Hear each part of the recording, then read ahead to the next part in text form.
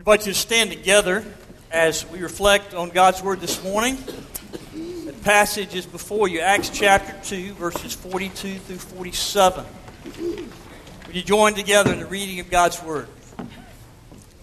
The believers devoted themselves to the apostles' teaching, to the community, to their shared meals, and to their prayers. A sense of awe came over everyone.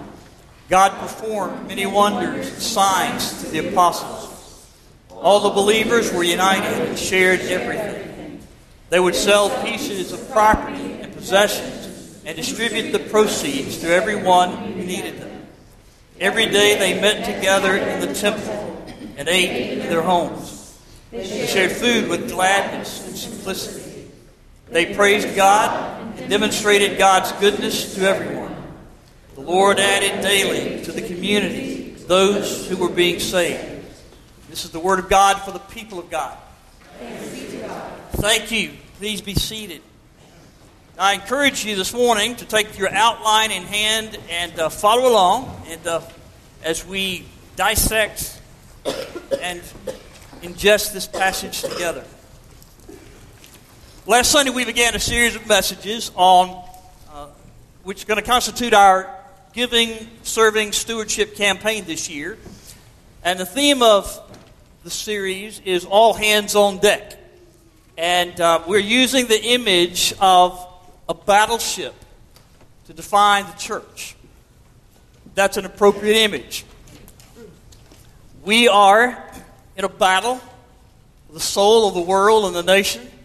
Our mission, the most important mission in the world, to spread the gospel of Jesus Christ.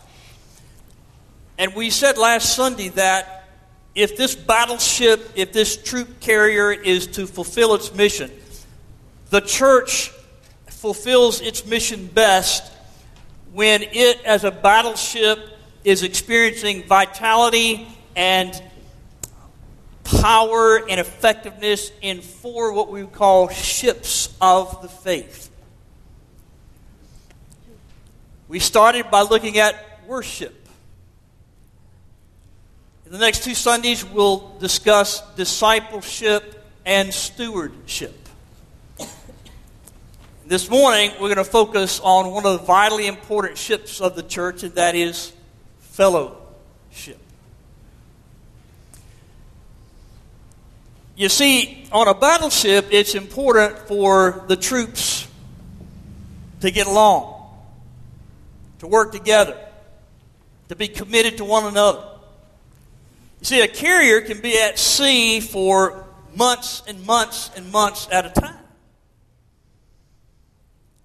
And the battleship can have all the best equipment.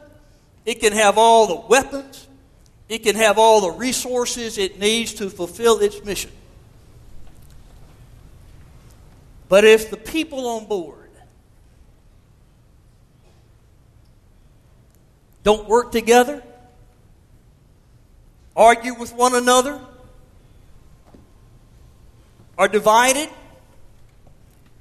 then that battleship's ability to fulfill its mission is going to be hampered. In the church, we call this coming together fellowship. And it is hugely important in the life of the church. And it's hugely important in the life of every individual in the church. Now, unfortunately, we live in a day in which the concept of fellowship has been grossly minimized and made kind of shallow. I like the way Trevor Hudson describes it. He says, fellowship has become such a weak and vague word in the English language. It calls to mind coffee in the church halls, shaking hands at church doors, and making conversation with people we don't want to be with. Was this really the reason God sent Jesus Christ into our world? Is that what we mean by fellowship? Well, when the Bible talks about fellowship, it has something far deeper, far richer, far more meaningful than coffee in the gathering room between services. As wonderful as that is. In the Bible, fellowship is the way that believers do life together. And that word together is really important. In the book of Acts, together, that word is mentioned over 34 times. In this passage, it's mentioned 3 times. They ate together. They worshiped together. They studied together. They met together. Now, to help us understand the concept of fellowship that the Bible talks about, I want to use an illustration that I think provides some great images for what we're talking about. And that is a net.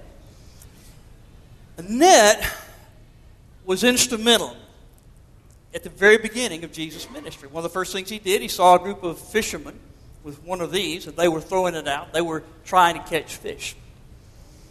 And Jesus calls them to be disciples. Jesus organized his disciples. They, in turn, began to invite others. And Jesus said to them, one day, you're going to be catching people. And in a way that maybe nobody could see at the time, basically what Jesus was doing, Jesus was building a net of people. And we have become, as a church, we are a net. Now, what is a net? A net is a series of strings that by themselves really are not that useful. But when they are tied together in a certain pattern, they provide and are able to fulfill a great purpose. Now, if you look at a net, it is basically a series of squares joined by 4 knots. Now, letting this be an image for us of what it means to be in fellowship with one another, bound together, think about this.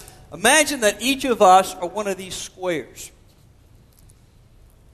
And we are bound to the square next to us, and the one next to that, and the one next to that, and the one next to that. We're bound together by 4 knots, one in each corner.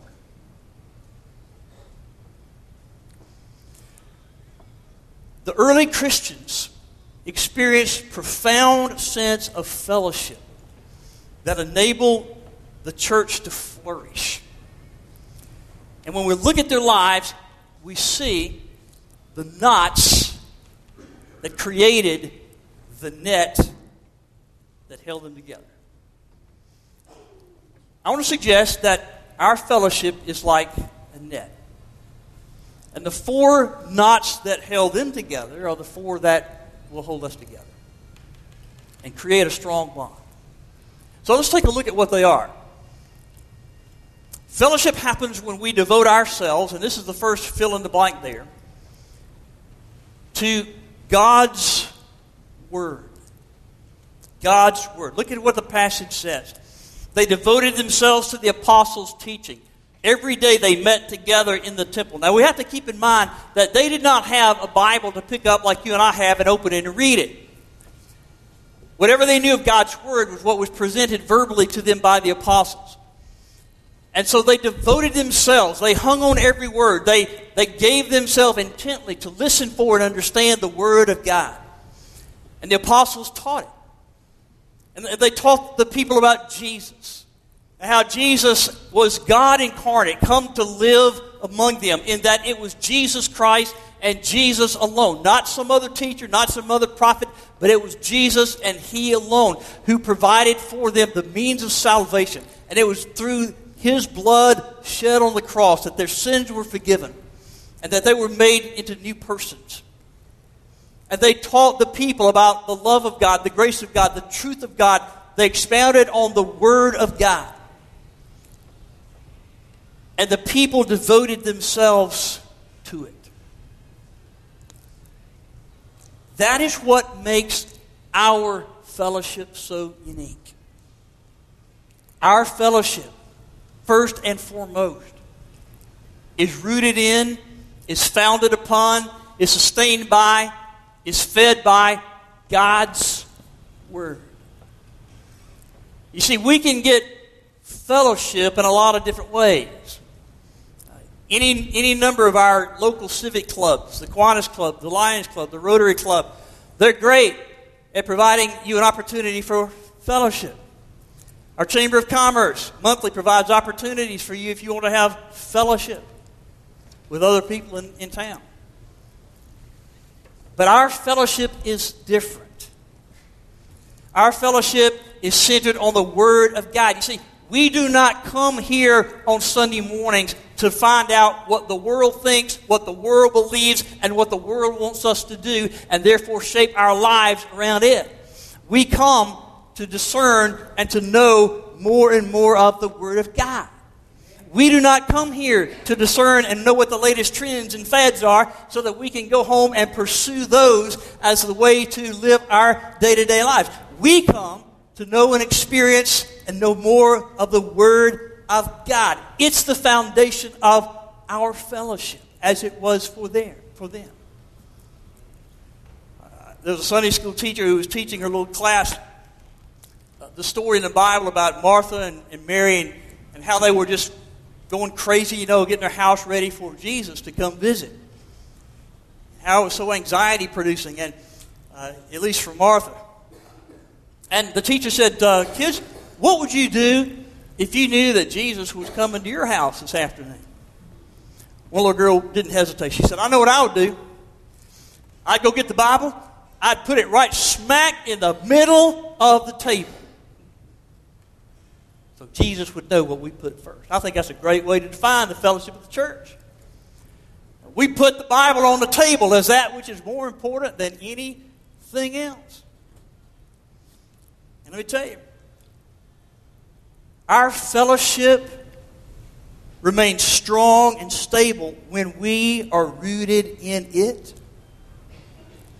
But fellowship begins to crumble if we take our eyes off it or try to strip it of its authority over us. Fellowship is nurtured when we devote ourselves to God's Word. Here's the second thing. The second knot, if you will, of this net is what we could call the shared life. The shared life. The passage used the words community. They devoted themselves to community. All the believers were united and shared everything in common. You see, they did not just worship together. They did life together. They shared together. If one was in need, they came together to meet that need. They took care of one another. They took a genuine interest in one another. They were constantly helping one another. That's the heart of what we mean by fellowship. A commitment to a shared life of loving and caring and devoting ourselves to one another. You see, we need to understand that this business about being a Christian, being a Christ follower, is not a two-person canoe. It's not me and Jesus. A lot of people, that's the extent of their faith. Me and Jesus got this great thing going on. I don't need you. You don't need me. Y'all do whatever y'all want to do. I don't need the church. I don't need any sense of fellowship. It's me and Jesus, and life in faith is kind of like a two-person canoe. That's not it. You need to understand that this thing called being a Christian is not like a 10-person pontoon boat in which you invite your 8 or 10 circle of friends or your Sunday school or your group, and that's pretty much the extent of who you care for. No. Understanding fellowship in the body of believers is understanding and realizing that we are on a ship, and there are hundreds and hundreds perhaps of us, and we care for one another, and we love one another. You need them, they need you. And you realize that every one of us is a part of the spiritual family. The other day I was watching the Animal Channel. By the way, if you need a diversion, if you're kind of up to here with all the political stuff, and if you need a break from that, the Animal Channel has some great diversions. I was watching the Animal Channel, and in this particular scene, it was like this. There was a herd of buffalo. There were maybe 150, maybe 200 buffalo. And off to the side, there were 6 hungry lions. And the lions had in mind a buffalo dinner. So as the scene plays out, the buffalo are grazing, and there's one buffalo that is grazing, but it has kind of wandered away from the herd, and he's about 75, 100 feet away by himself. The lions see an opportunity. So, how do 6 lions attack a buffalo? They had it all planned out. One lion runs and grabs the back ankle of one of the rear legs of the buffalo. Another lion goes and grabs the ankle of the other rear leg. And they hold on until the buffalo slows and finally stops. At that point, a third lion jumps on the buffalo's back. The fourth lion approaches from the other side. And I'll spare you the gory details of what happened next. But the shocking thing about that scene for me was this. While this horrible, violent thing is going down, the herd just stood there, watching. They didn't do a thing. And I'm thinking, what is going on here? What if the herd had lowered their heads, snorted their breath, and en masse lunged toward the lions? The lions probably would have turned and run for their lives. And the fellow buffalo might have been spared.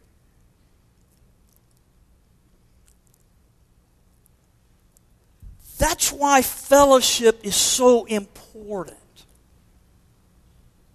You see, on our own, we're vulnerable to all kind of attacks, all kind of threats upon our faith. And in the fellowship, we're surrounded by brothers and sisters, fellow believers, who are there to pick us up when we fall, who are there to encourage us when we feel defeated, who are there to be for us strength and perseverance when we don't have either. That's the power of fellowship, the shared life. And that's what they knew. But that kind of fellowship doesn't just happen. It happens when we commit ourselves to love and support, and we decide to share life with others who are on the ship with us. And the stronger a church's fellowship, the stronger the church's ability to be the mission, to complete the mission that God has given it. So, with the question or the theme, all hands on deck, my question would be, are you, by your level of engagement and relationship, nurturing such a fellowship or hindering such a fellowship? The third knot. The third knot is simply this. Meals. They shared meals together. Look what it says. They ate in their homes. They shared food with gladness and simplicity. Now, the temptation might be to look at that and think there's not much there and just go on to the next thing. But boy, listen, I believe that something powerful is being suggested here that we might overlook. They shared meals in each other's homes. Now, that says a lot. The fact that they shared meals with one another means, does it not, that they got along. They loved one another. They forgave one another. They were all on good terms with one another. They enjoyed being together. You see, you don't invite people you don't like to your house for dinner. Do you? I mean, let's be honest.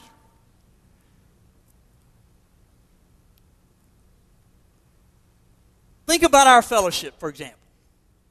And let's be honest. There's some folk in our fellowship that you really like. You like an awful lot. You talk all the time. You do things together. And because you like that person, you've probably had them in your home for a meal. Or y'all have gone out to eat together. But there are also some folk, maybe, that you're not that crazy about. You don't talk to them. Maybe, you're harboring some hurt or resentment, or maybe you just flat out don't like them for whatever reason. Chances are you're never going to invite that person to your house for dinner.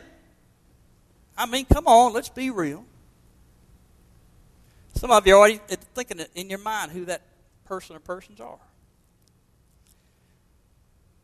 You know that the early believers had a powerful fellowship because we're told they shared meals in each other's homes. But here's what we need to ask. Now hear this. Did they share meals in each other's homes because they loved one another? Or did they love one another because they shared meals in each other's homes? Could it be that the meals were not a result of their caring for one another, but were actually the means which enabled them to love and care for one another? Were the meals evidence of their fellowship? Or were the meals part of what created and kept the fellowship alive? I believe it's the latter. And if that is the case, what would happen here in this fellowship if we did the same? Now, hold on. I'm fixing to propose a crazy out there idea. What would happen if you were to identify someone in this fellowship that you don't like, that you don't get along with, that maybe you've had an attitude about? And what would happen if you invited that person or those persons to your house for dinner?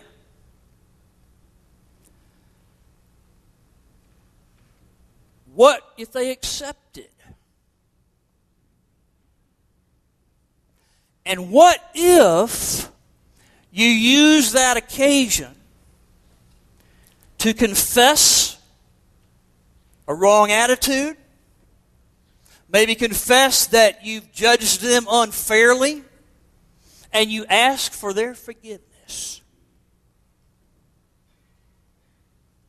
Could anything powerful happen in you and in that other person in such a moment? Are you willing to try?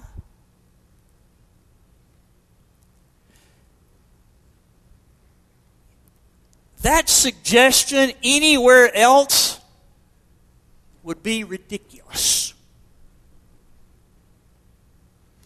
But in the fellowship of believers, it's nothing but appropriate. Maybe the meals have a power that we haven't thought about that much, that kept their fellowship strong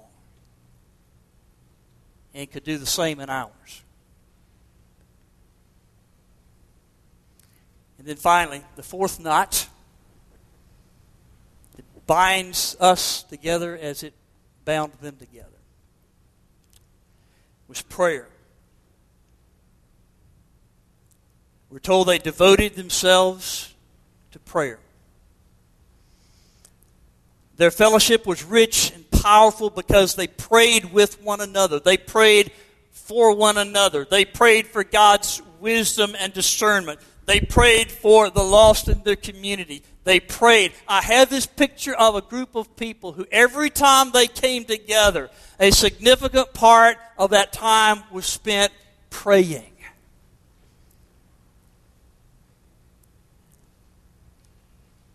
They wouldn't say a prayer, they prayed. Today, we say a lot of prayers when we come together.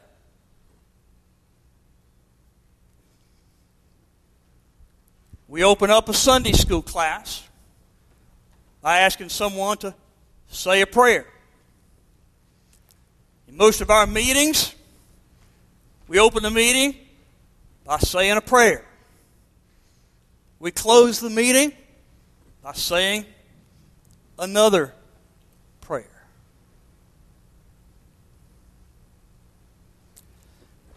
But when was the last time? Do you ever remember a time when you went to your Sunday school class and the class said, this morning, instead of beginning by saying a prayer, we're going to spend all of our time together on our knees or in our seats offering praise and adoration to God. We're going to spend our time together this morning praying for one another, praying that God's Spirit would fall upon our Sunday school class, praying that God's Spirit would fall upon this church. And we're going to pray for the people, the lost people in this community who don't know Jesus. And we're going to pray, God, what is it that you're calling us as a class to be and to do at this season of our life? When's the last time you went to a meeting of a church council and the chairman of the council, instead of saying, all right, we're going to open by saying a prayer, they said, tonight we're dispensing with our business and we're going to spend our time together tonight praying before God and asking God to forgive us of our inability to understand His will for us. And we're going to be praying that God would pour out His power on us as a council, that we would be able to discern what God is calling us to be and do in our ministry in this season of our life together. They spent their time praying. And that's the fuel that kept their fellowship vibrant.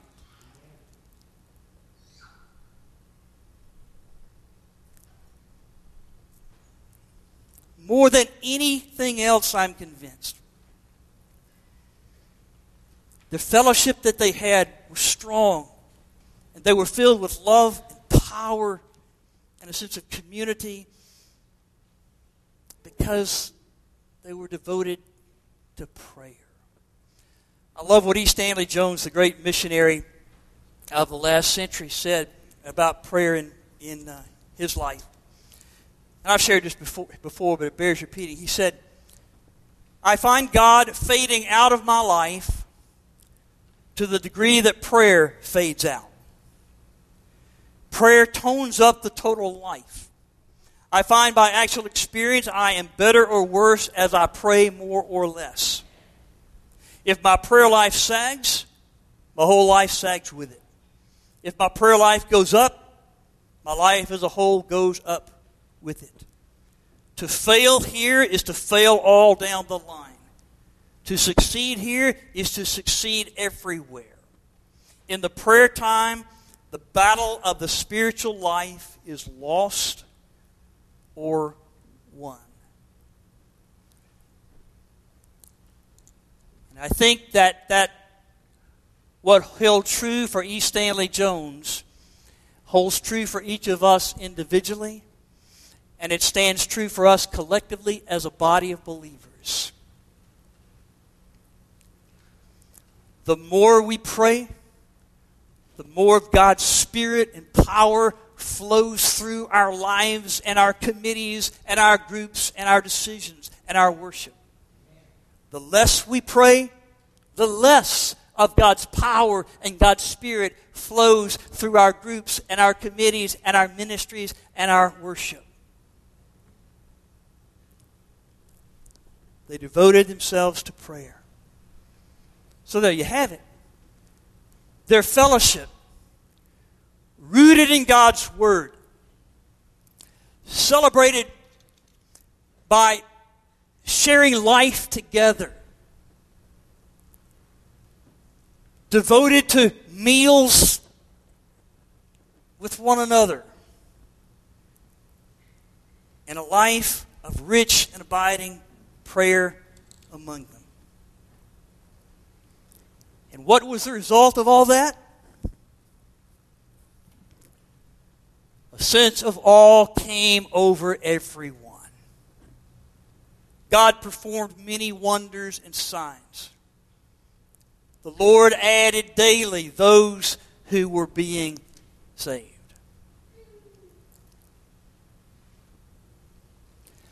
Folks, enjoy the coffee in between services. But please don't understand that to be what the Bible talks about when it talks about fellowship. It is something so much